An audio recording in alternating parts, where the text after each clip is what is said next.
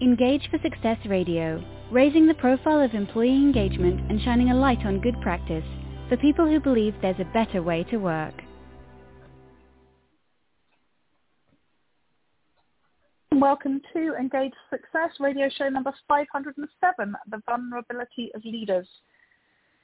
Talking about the importance of leaders showing vulnerability. As your host for today, I'm an engagement consultant working within the Engage for Success core team.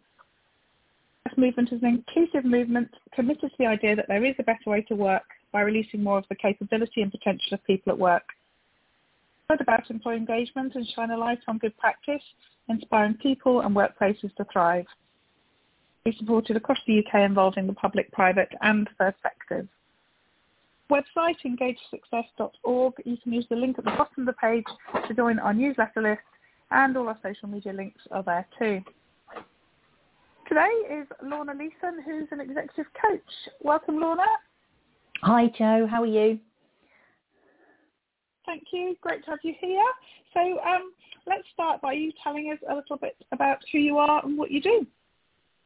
So I am, as you have already highlighted, an executive coach.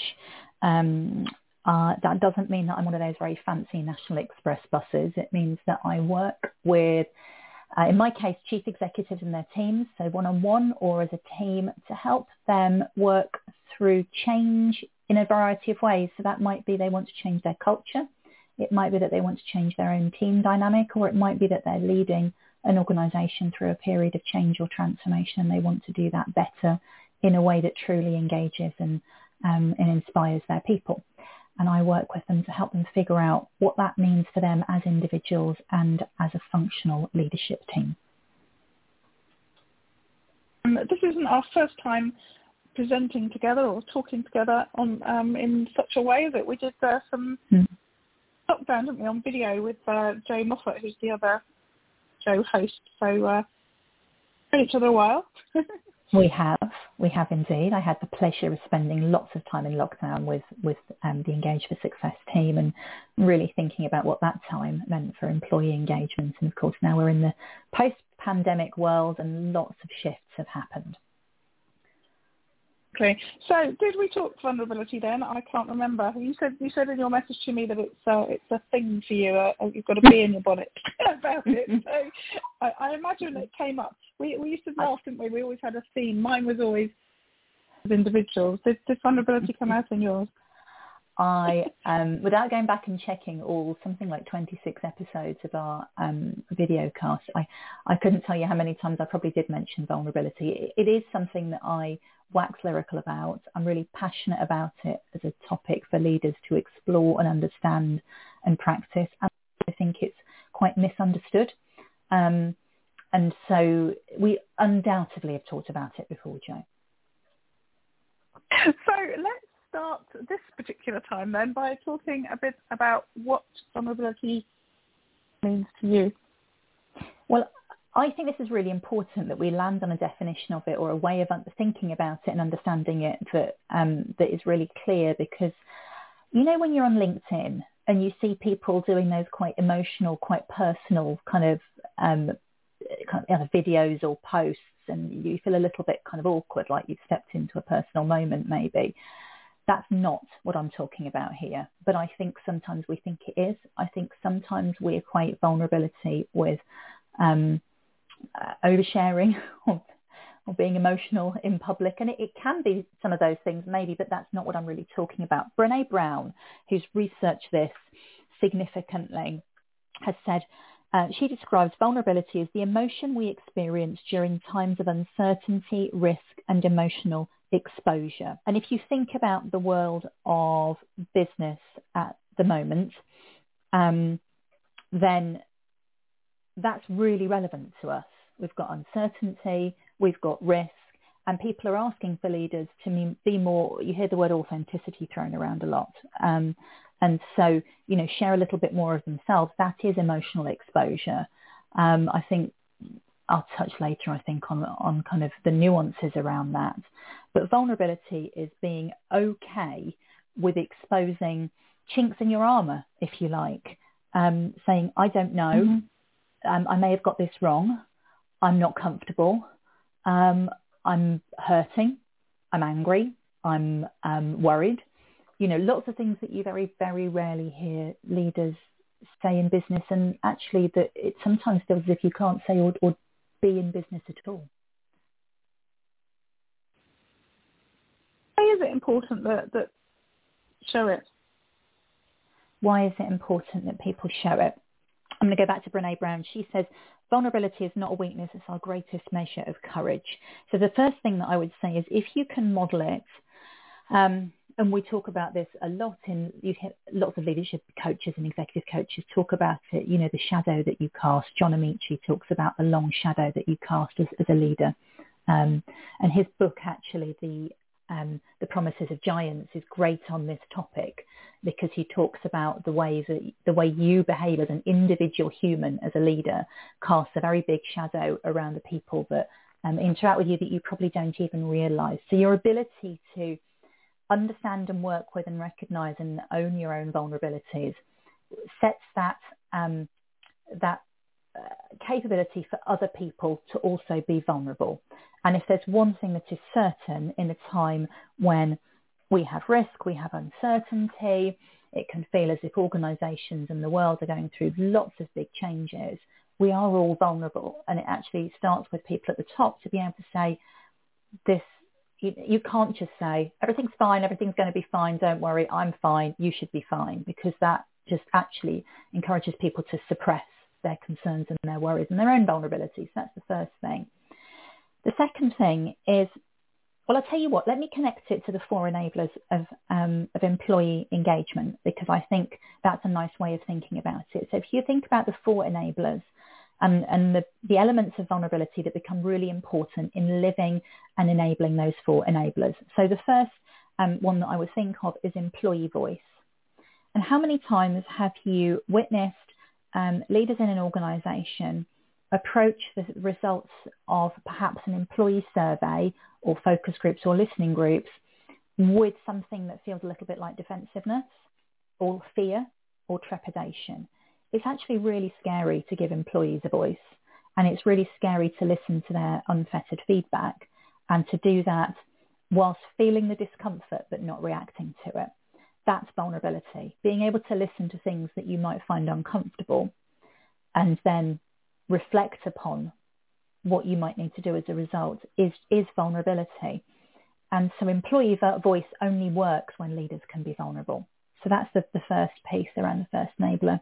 Then if you think about strategic narrative, and again, sometimes we misinterpret this. We talk about strategic narrative as being we have to have, excuse my French, all of our shit together, right? We've got to be able to tell a really coherent, cohesive story. I've got to have all the answers.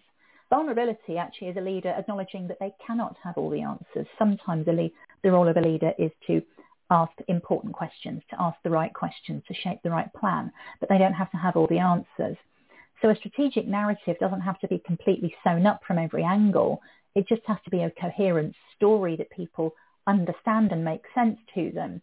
But being aware that you've got the vulnerability of you are not always going to have all the answers, and being able to lead people through that ambiguity is such a critical skill, particularly for organisations at the moment where the old strategic narratives of we start here, we end there, it's going to take us 10 years, this is the plan to get there, these are the milestones.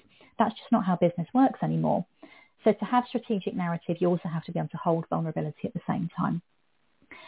And then if you think about engaging managers, well, how do you know if you're an engaging manager? You take feedback from other people. You want to be, it's like being a performer. So you know, Joe, that I sing. And you've got to pay attention to the audience, and you need to be aware if the audience look bored or disengaged, they're not dancing, the dance floor's cleared, you need to do something different. So to be engaging, you've got to be able to observe and react to the feedback of the people that you're leading. The people who determine whether you're an engaging leader are the people that you're leading. And it takes a certain amount of vulnerability to offer yourself up to be judged as engaging or not, and then to do whatever it is that is required to increase that level of engagement as a one-on-one leader. And then the fourth one, integrity, walking the walk, as we often call it, that takes a huge amount of self-awareness and self-reflection. And self-reflection is a massive act of vulnerability, acknowledging I don't know some things that I don't know. There may be some things that I'm doing consciously or unconsciously that are impacting the way I'm perceived around people. Being aware of your values and if you're living and breathing those values, all of those things comprise integrity and help you walk the walk. And you have to have the ability to navigate vulnerability to do that. Did I answer your question kind of well enough, or have I gone off on 4 separate tangents?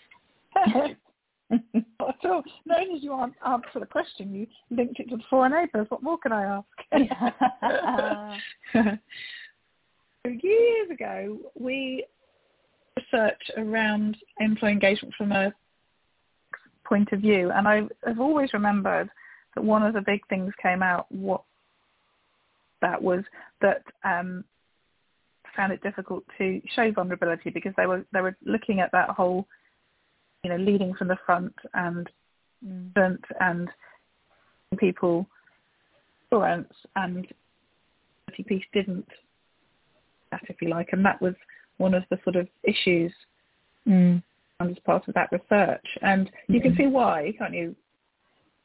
Yeah. A leader would imagine that that's something we shouldn't be doing. Totally. Just said all those positive things. So how do we change their view so that?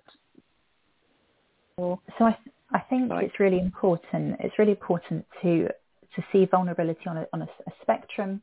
You've got a rainbow of colours you can paint with, and you don't have to go out, with all of them all of the time. So I think, look, just the word vulnerability comes with all sorts of connotations. I worked with a colleague once in a very fast-paced, very commercial organisation, and she turned around to me at one point and said, Lorna, I've got some advice to everybody who works in this organisation. Don't show the enemy your arse.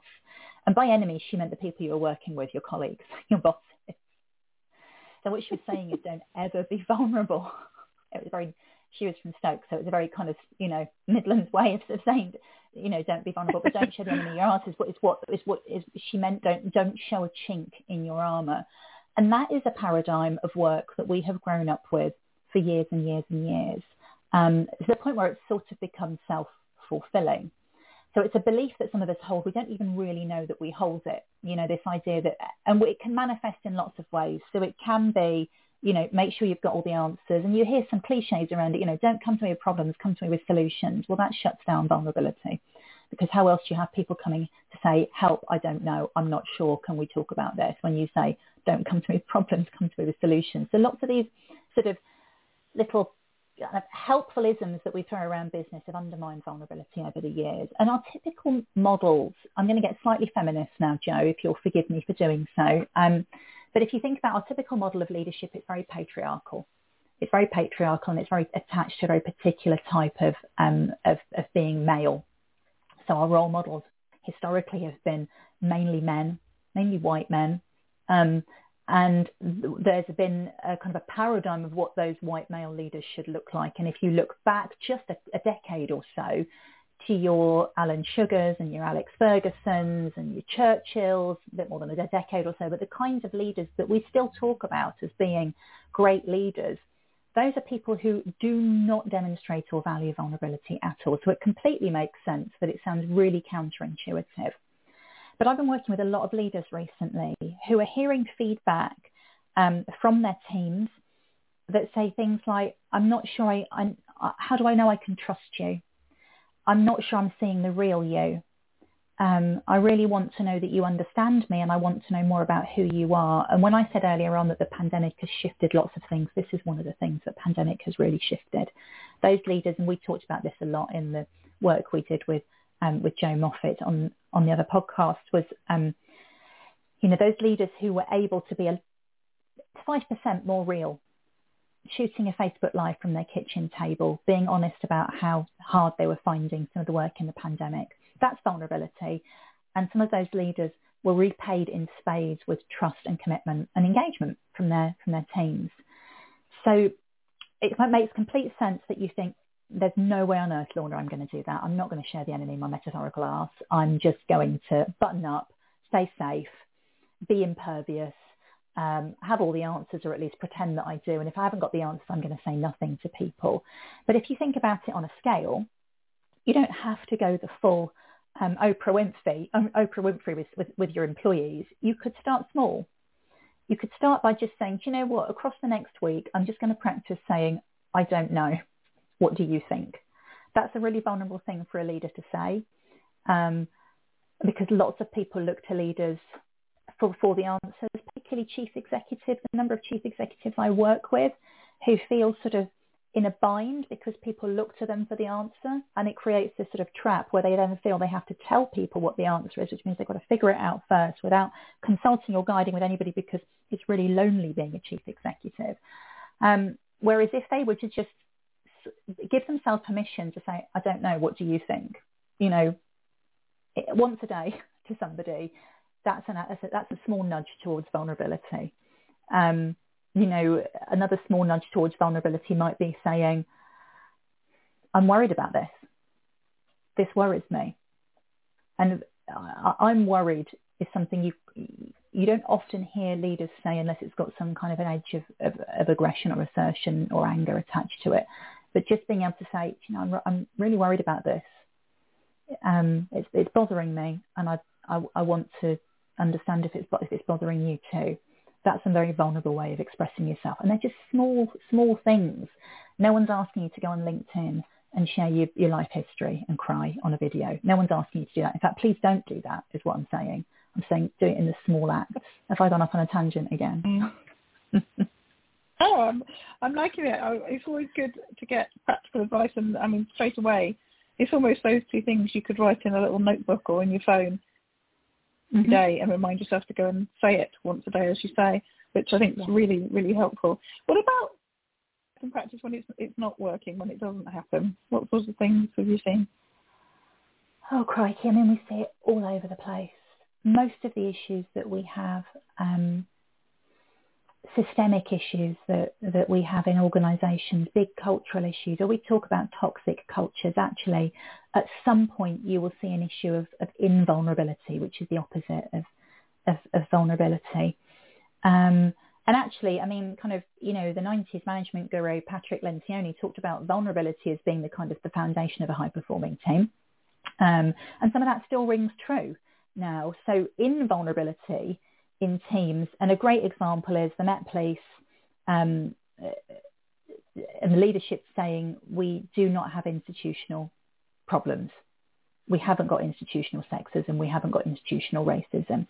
Great example of invulnerability in leadership is the head of the Spanish Football Association over the past few weeks. Brilliant example of invulnerability.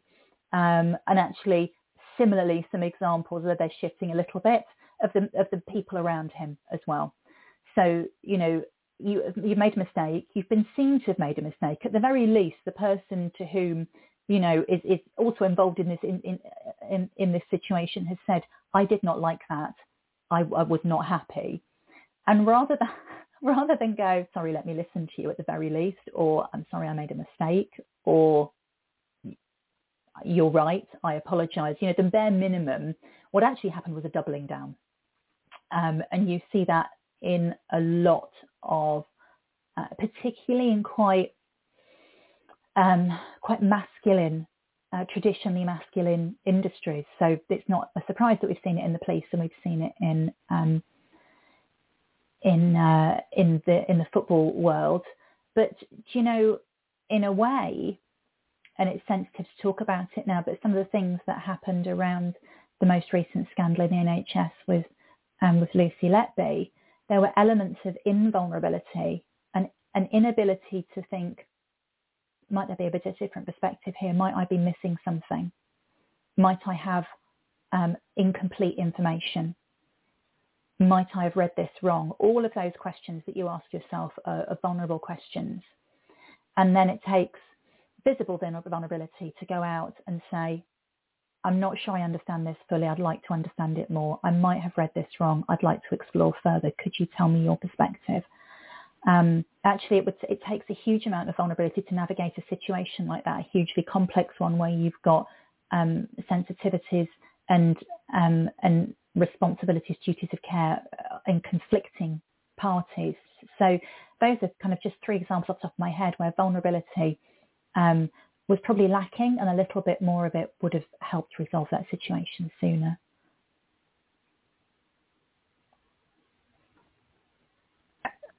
You know, the world is here and you know, very high profile situations.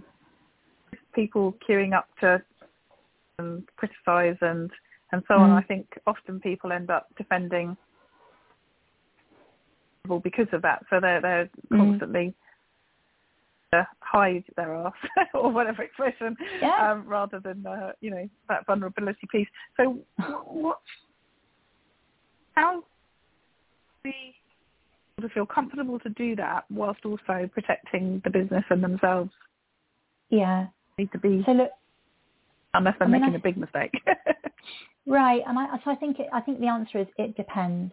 Right, I think what you very often see where a business is in crisis, and it's a reputational crisis sometimes, is you see kind of the batons going up and the lawyers being engaged. Certainly, historically, that's always been the first default, is how can we tackle this from a PR and legal perspective?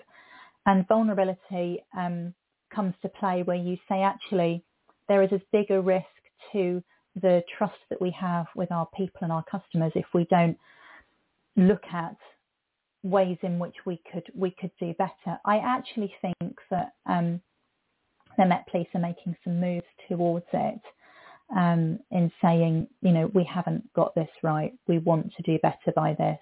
This is something that we would like to resolve. So I don't want to be a cop-out and say it depends, but it does sort of depend on what kind of situation we're talking about. But let's talk about a fairly low-stakes situation where you're not talking about the implosion of the organisation or, you know, massive external reputational risk. It will always pay you dividends as a leader to say, help me understand, I might have got this wrong.